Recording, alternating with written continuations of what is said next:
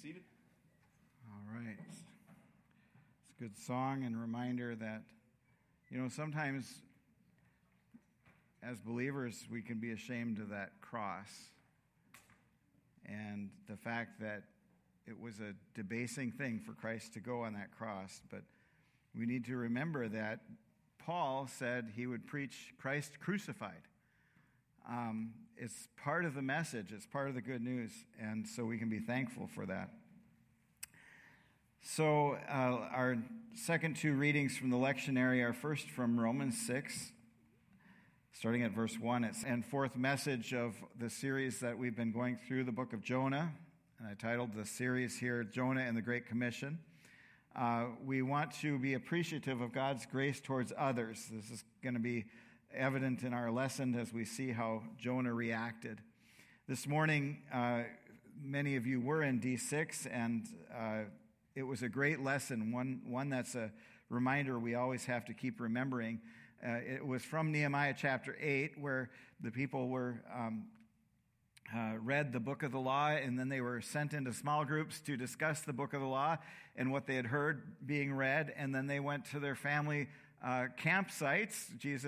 God said, go camping, more or less, the festival of booths, and they set up booths to sit outside, and part of that was to remind them of their time in the Exodus, the story of the Exodus, the time in the wilderness, and so it was a great lesson to remind us of why we're doing this whole D6 program and why our church, Oasis Church, has decided that the goal that we have together commonly, the most important thing we want to do, is to obey Deuteronomy 6, 4 through 9, which tells us that we're to teach these things to our children and we're supposed to talk about them all the time. So I encouraged the class, and I'll encourage you as well if you weren't in D6. If you were in D6, I'm still going to encourage you to talk to someone else about what you learned today in D6. But let's add to that what we're going to learn here from the book of Jonah. And let's think about opportunities we may have during the week to discuss with others and say, I think the Lord is challenging me in this way, and this is what I've learned this week through His Word. And so I challenge you to do that. So as we get into this last message from the book of Jonah, we went through all 4 chapters. It's a pretty short book. And we took a chapter a week, and now we're in week 4. We're going to use an acronym that most of us are familiar with, which is GPS, and usually when we're using the term GPS means Global Positioning Satellites. But we're going to have 3 GPSs that we're going to focus on this morning, and if you're a note taker, this is the only time this slide's going to come up, so you might want to write them down now. So the first GPS is God's promise of salvation. The second is God's plan of salvation. And the third is God's provision of salvation. So let's discuss Jonah chapter 4. Euangelion is a Greek word. You may not be familiar with that Greek word, but you're familiar with our transliteration of it.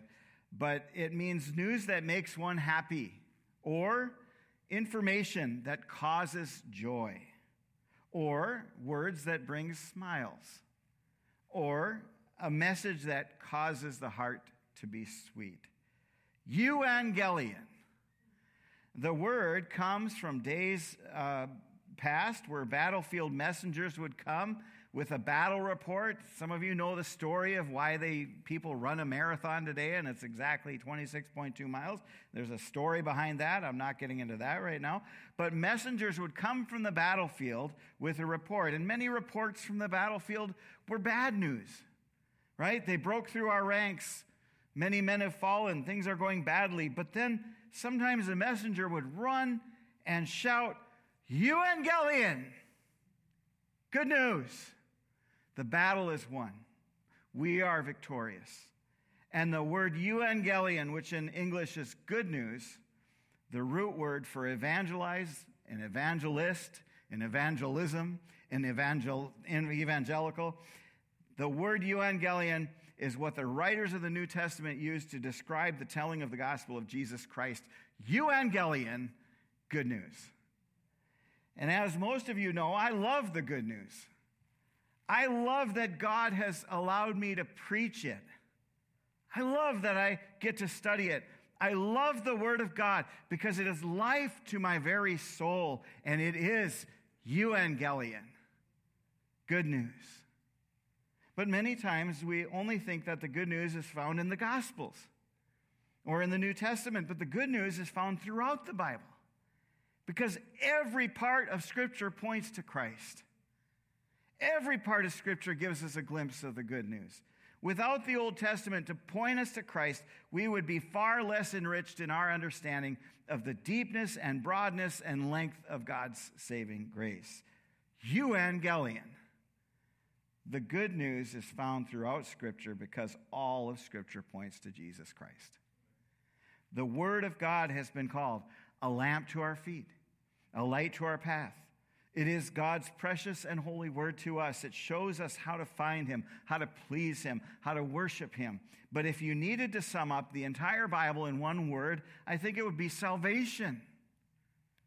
The Bible guides us in finding salvation and in keeping ourselves right with God, and every part of it points to Christ. Most of us use GPS at some point, probably every week. We mostly all have it. Phones are coming, I don't think any phone doesn't come with GPS anymore. I could be wrong on that. But the global positioning system guides us to where we need to go, but it isn't flawless. Who can testify that the GPS is not flawless? Okay. I put in an address once when we were in South Dakota. I was trying to get to some folks' house that we were going to visit, and it told me to drive right across a field. And I would have gotten there eventually, but probably not in the car. I would have been stuck and on foot. But we use GPS, and we trust it, even though it's not perfectly reliable. But do we use the Bible, which is completely reliable, as our guide? The Bible is full of the good news, but is also full of warnings and directions. Some GPS systems will automatically reroute you. They're getting better at this all the time, right? If they know there's road construction or traffic or even weather, some of the systems now will route you around it. And the Bible, if we study it carefully, will guide us to be able to avoid disaster. It will guide us to the right path.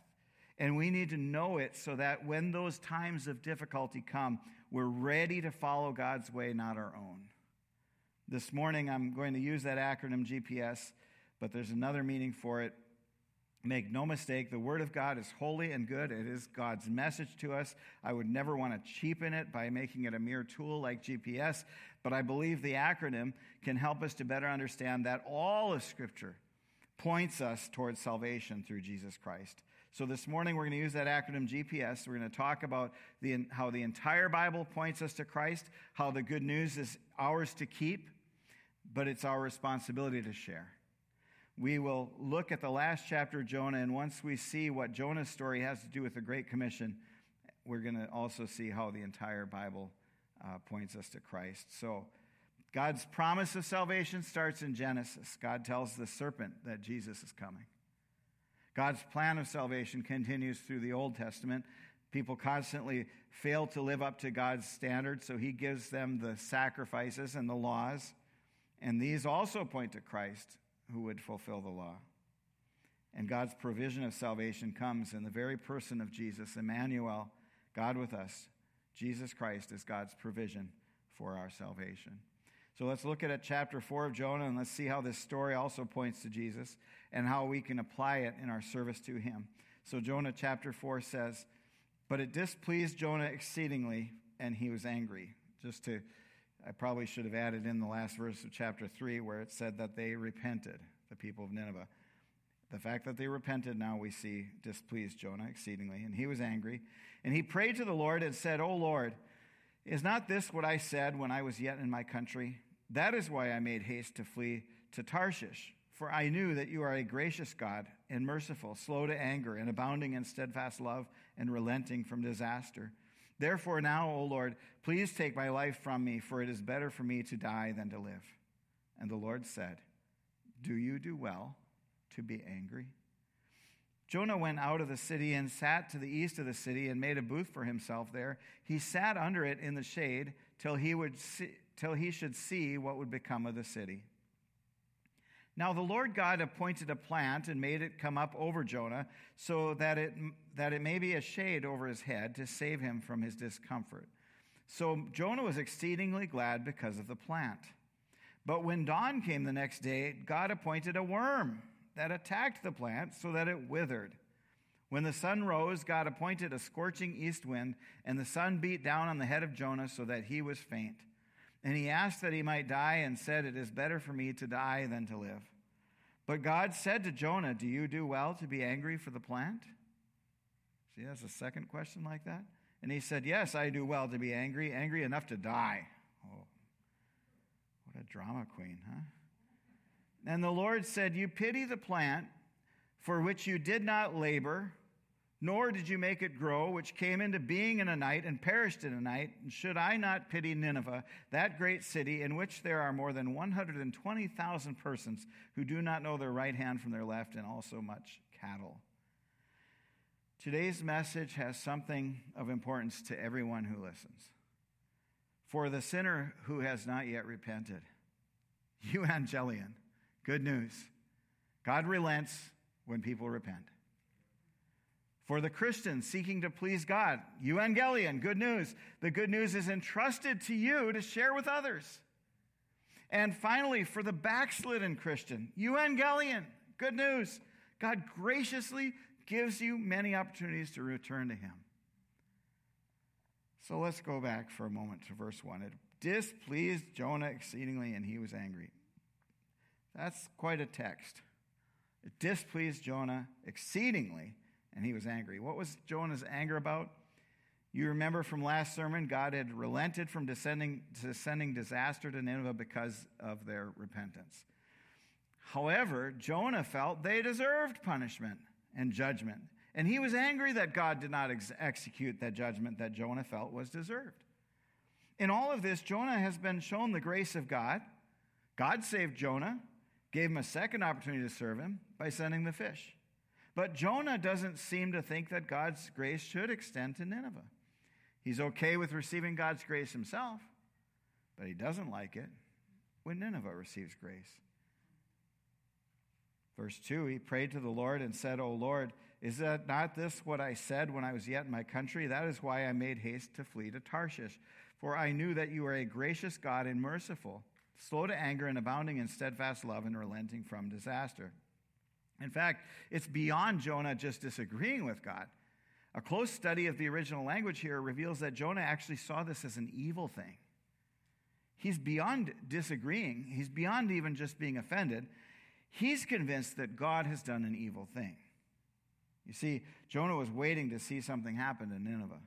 He was standing by, waiting for Nineveh to fall for his own enjoyment and pleasure. It's a little like lighting the fuse on fireworks.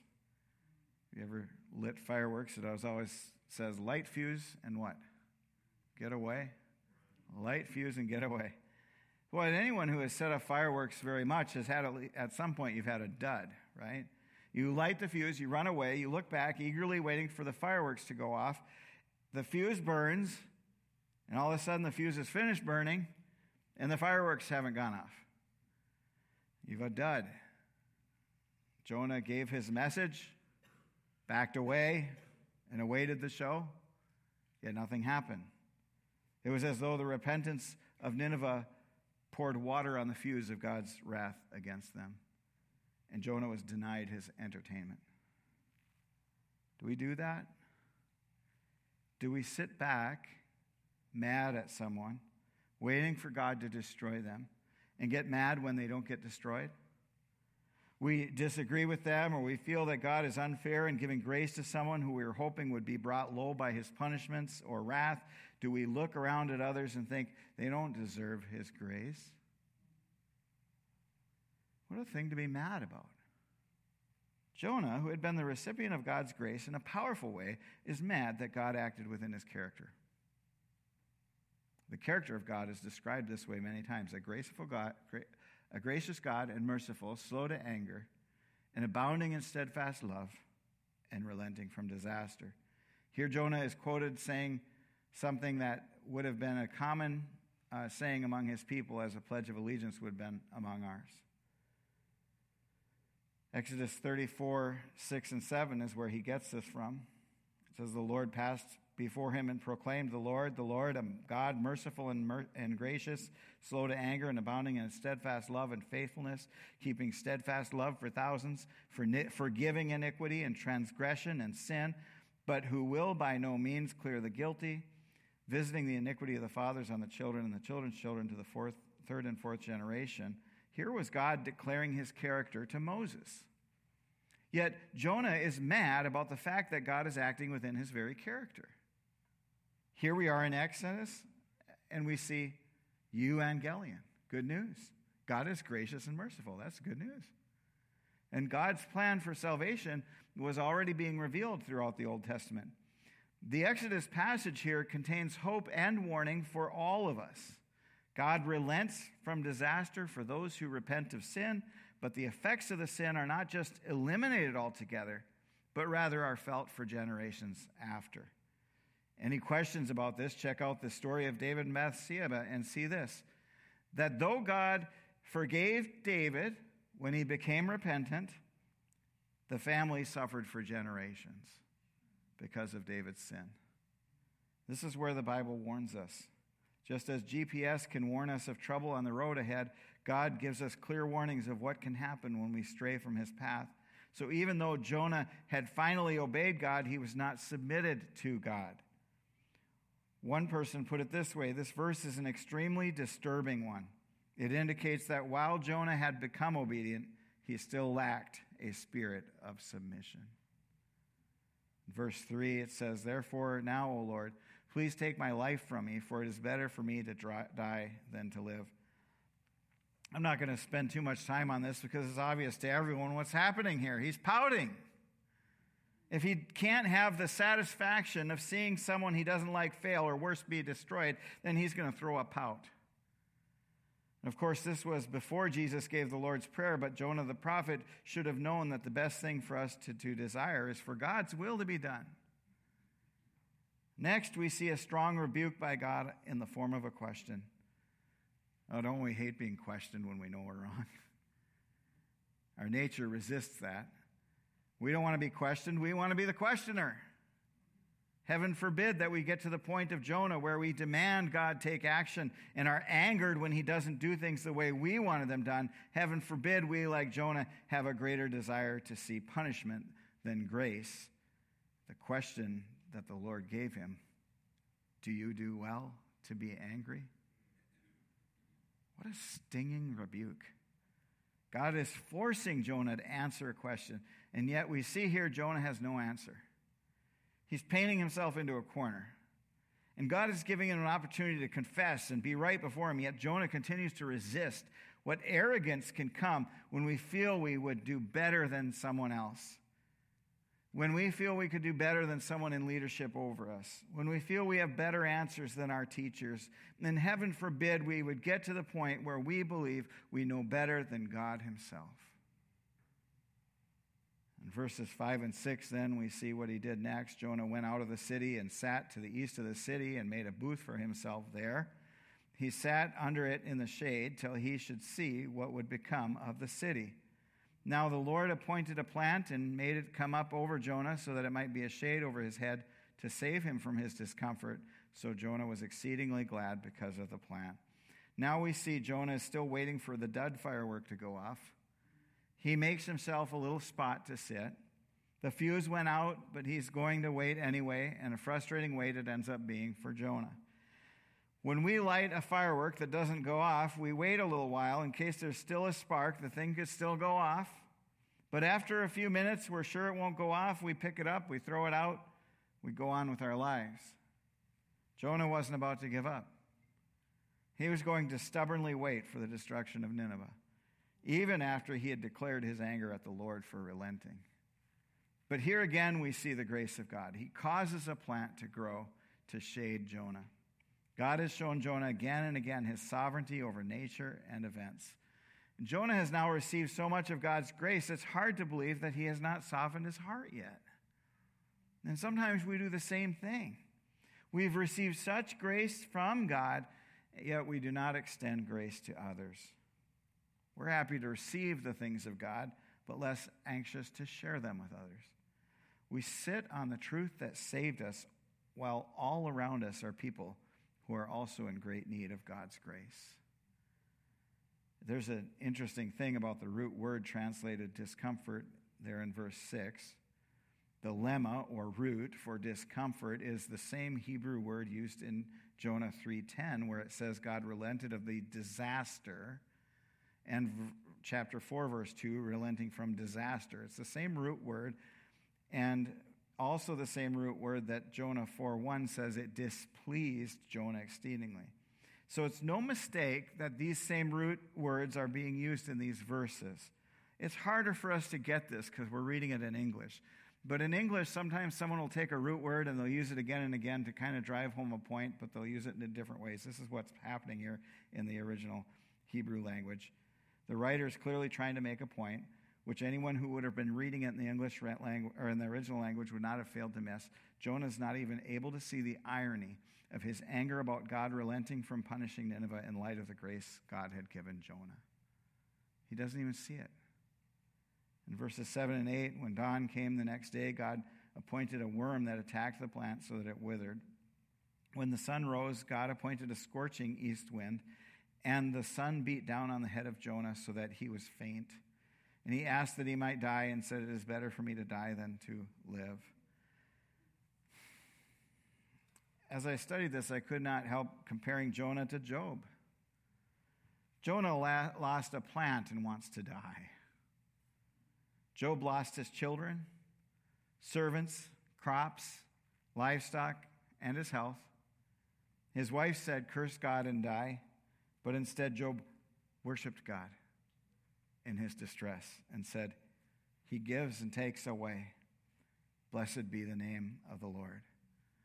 Jonah is clearly no Job. How minor was Jonah's misfortune in losing the plant compared to the calamity that Job went through? Would you rather be like Job, able to worship God in your distress, or like Jonah, frustrated about losing some comfort and being angered at the well-being of others? What about this hot wind sent Jonah's way? I found this interesting description of the weather in Assyria. Quote, "Losing precious shade in this harsh environment was one matter for Jonah. Experiencing this horrible wind was yet another. Most identify this wind as the sirocco, Sirocco. When this wind is experienced in the Near East, the temperature rises dramatically and the humidity drops quickly. It is a constant and extremely hot wind that contains fine particles of dust. It contains constant hot air so full of positive ions that it affects the levels of serotonin and other brain neurotransmitters, causing exhaustion, depression, feelings of unreality, and occasionally bizarre behavior. The Septuagint translates it succinctly as a scorcher. In fact, during this type of weather, Islamic law allows for some leniency in sentencing criminals because it is well known that people can be driven temporarily out of their mind in these conditions. So they even relax the standards of the law because if someone's in this type of situation, this weather, it can actually drive you a little crazy. Verse 9, "But God said to Jonah, 'Do you do well to be angry for the plant?' And he said, 'Yes, I do well to be angry enough to die.'" Can you imagine answering God like that? Wow. So again, Jonah's being questioned by God. Clearly, the very response to God's question is implied in the asking, but Jonah sets his shoulders and arrogantly replies to the question. He has a right to be angry. And in this little hearing, Jonah has just clinched the case against him as he continues to implicate himself. Verses 10 and 11, "Then the Lord said, 'You pity the plant for which you did not labor, nor did you make it grow, which came into being in a night and perished in a night. And should not I pity, it's easy for me to say. And should I not pity Nineveh, that great city in which there are more than 120,000 persons who do not know their right hand from their left, and also much cattle?'" That's a massive city in those days. Massive. This book concludes with a rhetorical question from God. An answer from Jonah is not given, and I suspect he was silenced by God's response.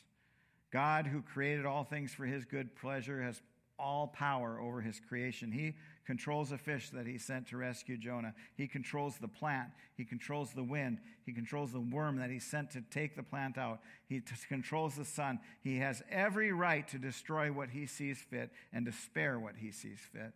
But further than that, God is pointing out that not everything in his creation has equal value. Much more valuable to God than a plant are people.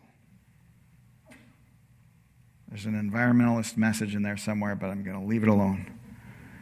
Even cattle are more important than a plant. So the book ends in a question to which no answer is given.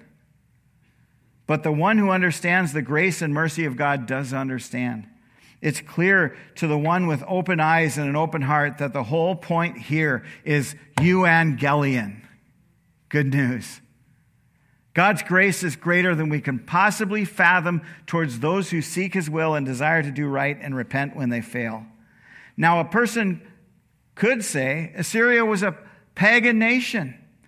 They were a horrible people. We talked about that the first week of this series. They did deserve God's wrath, and that's true. Don't get the idea that in any of this, God would not have been justified in utterly destroying them, because he would have been entirely justified in doing so. But when we repent, God relents. I often pray for those that I know, and you should pray for all those that you know who are not right with God. Lord, may they repent, that you may relent. The soul in the most danger in this book, I believe, is Jonah. He knows the truth, but he's convinced that being a Hebrew puts him in a different class altogether in deserving God's grace. But in fact, God points out that the people of Nineveh didn't know any better. Certainly, they have a concept of right and wrong, but they didn't have the preferential treatment God gave to Israel by choosing them to receive his law, the guidelines for godliness.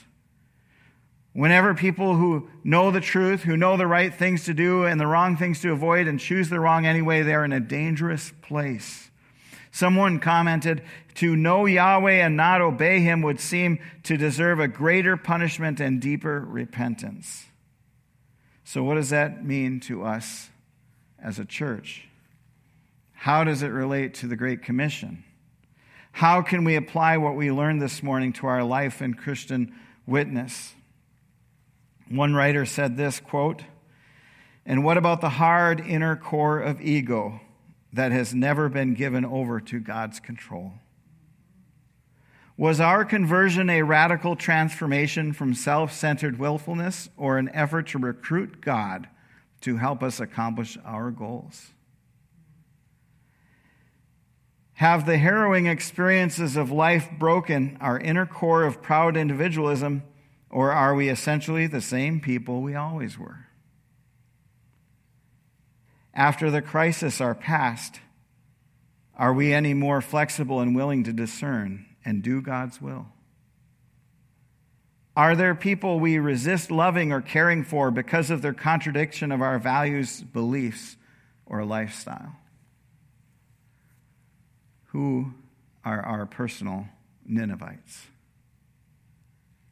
If the Lord said, arise, go, what would be most difficult to obey? Do we ever get so committed to our predictions of what some people or groups deserve that we take on the responsibility, actively or in thought, to program their punishment? Do we know anyone in a power struggle like Jonah's? Are there vestiges of that struggle in us?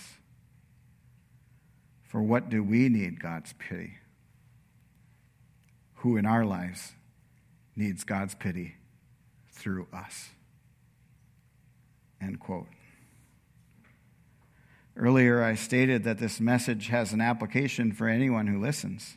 First, for the person who has not put faith in Christ, euangelion, good news. God saved the Ninevites who repented. And he still saves and forgives those who repent today when they put their faith in Jesus Christ. The entire Bible points to Jesus, and the book of Jonah is no exception. Next, for the Christian, euangelion, good news. You can be the one to declare the good news, just as our Lord commanded in the Great Commission. However, there's a warning here. Don't underestimate the grace of God, and don't begrudge someone else his grace. It is for all who accept it. Can a person ever rightly resent the grace of God shown to another? G.V. Smith said, God will and does act in justice against sin, but his great love for every person in the world causes him to wait patiently, to give graciously, to forgive mercifully, and to accept compassionately even the most unworthy people in the world. To experience the grace of God and not be willing to tell others of his compassion is a tragedy all must avoid. Messengers of God can neither limit the grace of God nor control its distribution, but they can prevent God's grace from having an effect on their own lives. And finally, for the backslidden Christian, euangelion, good news. God's grace is greater than you can comprehend. Do you want to get right with him again? Do you want to serve him well? Do you want to be able to lift up holy hands to worship him? Do you want to worship in spirit and in truth? It is never too late. You can still turn your back on sin and turn toward God. Perhaps there is something holding you back. Perhaps you feel shame at your sin. Perhaps you're mad that God is speaking into your life about sin. But God can restore. He can lift you up out of the pit. He's waiting for you to decide. Nineveh was confronted with their sin, and they repented, and God gave grace. Jonah ran from God, and God still graciously gave him an opportunity to serve again. Jonah sinned again in being angry with God, yet God comforted him with the plant. God gives many chances for changes. He does the changing for us if we humbly seek his face and have a desire to be right with him. Let's pray. Lord, thank you for your word this morning. Thank you for the euangelion, the good news. Lord, I pray that as we consider Jonah's circumstance and our own, any ugly characteristics of Jonah we see that may be our own characteristics, will you expose them to us, Lord, that we may repent and turn back towards you.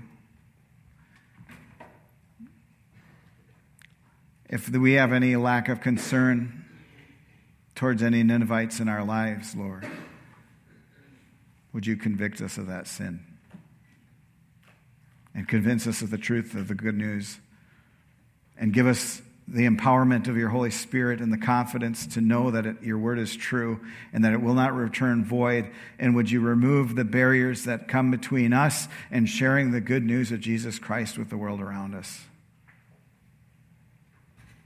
Lord, will you convict us of those sins that we are committing and have committed, either in our mind or even in our actions, regarding the unsaved? Lord, will you cleanse us of the unrighteousness that's in us when we think of ourselves as better than others because you've given your grace to us and they're still lost? Lord, may we be reminded that your grace saved us and it is quite capable of saving others. May we have an extra boldness, Lord. Even as those believers in Acts, when faced with the persecution and the warnings of the society around them not to teach this gospel, they went to you and they prayed and they said, Lord, would you grant us boldness? May Oasis Church, Lord, be granted a new measure of boldness to share your word with the world around us. May every individual who calls themselves a believer who's hearing this message this morning take seriously your call to us, the Great Commission, to go and make disciples and baptize them in the name of the Father, the Son, and the Holy Spirit. Lord, may we be attentive and obedient to your commission for each of us. May we take it very seriously, Lord. But we can't do it without you, Lord. We ask for your empowerment. We ask for your forgiveness for where we've failed. We ask you to encourage our spirits to be confident in your word.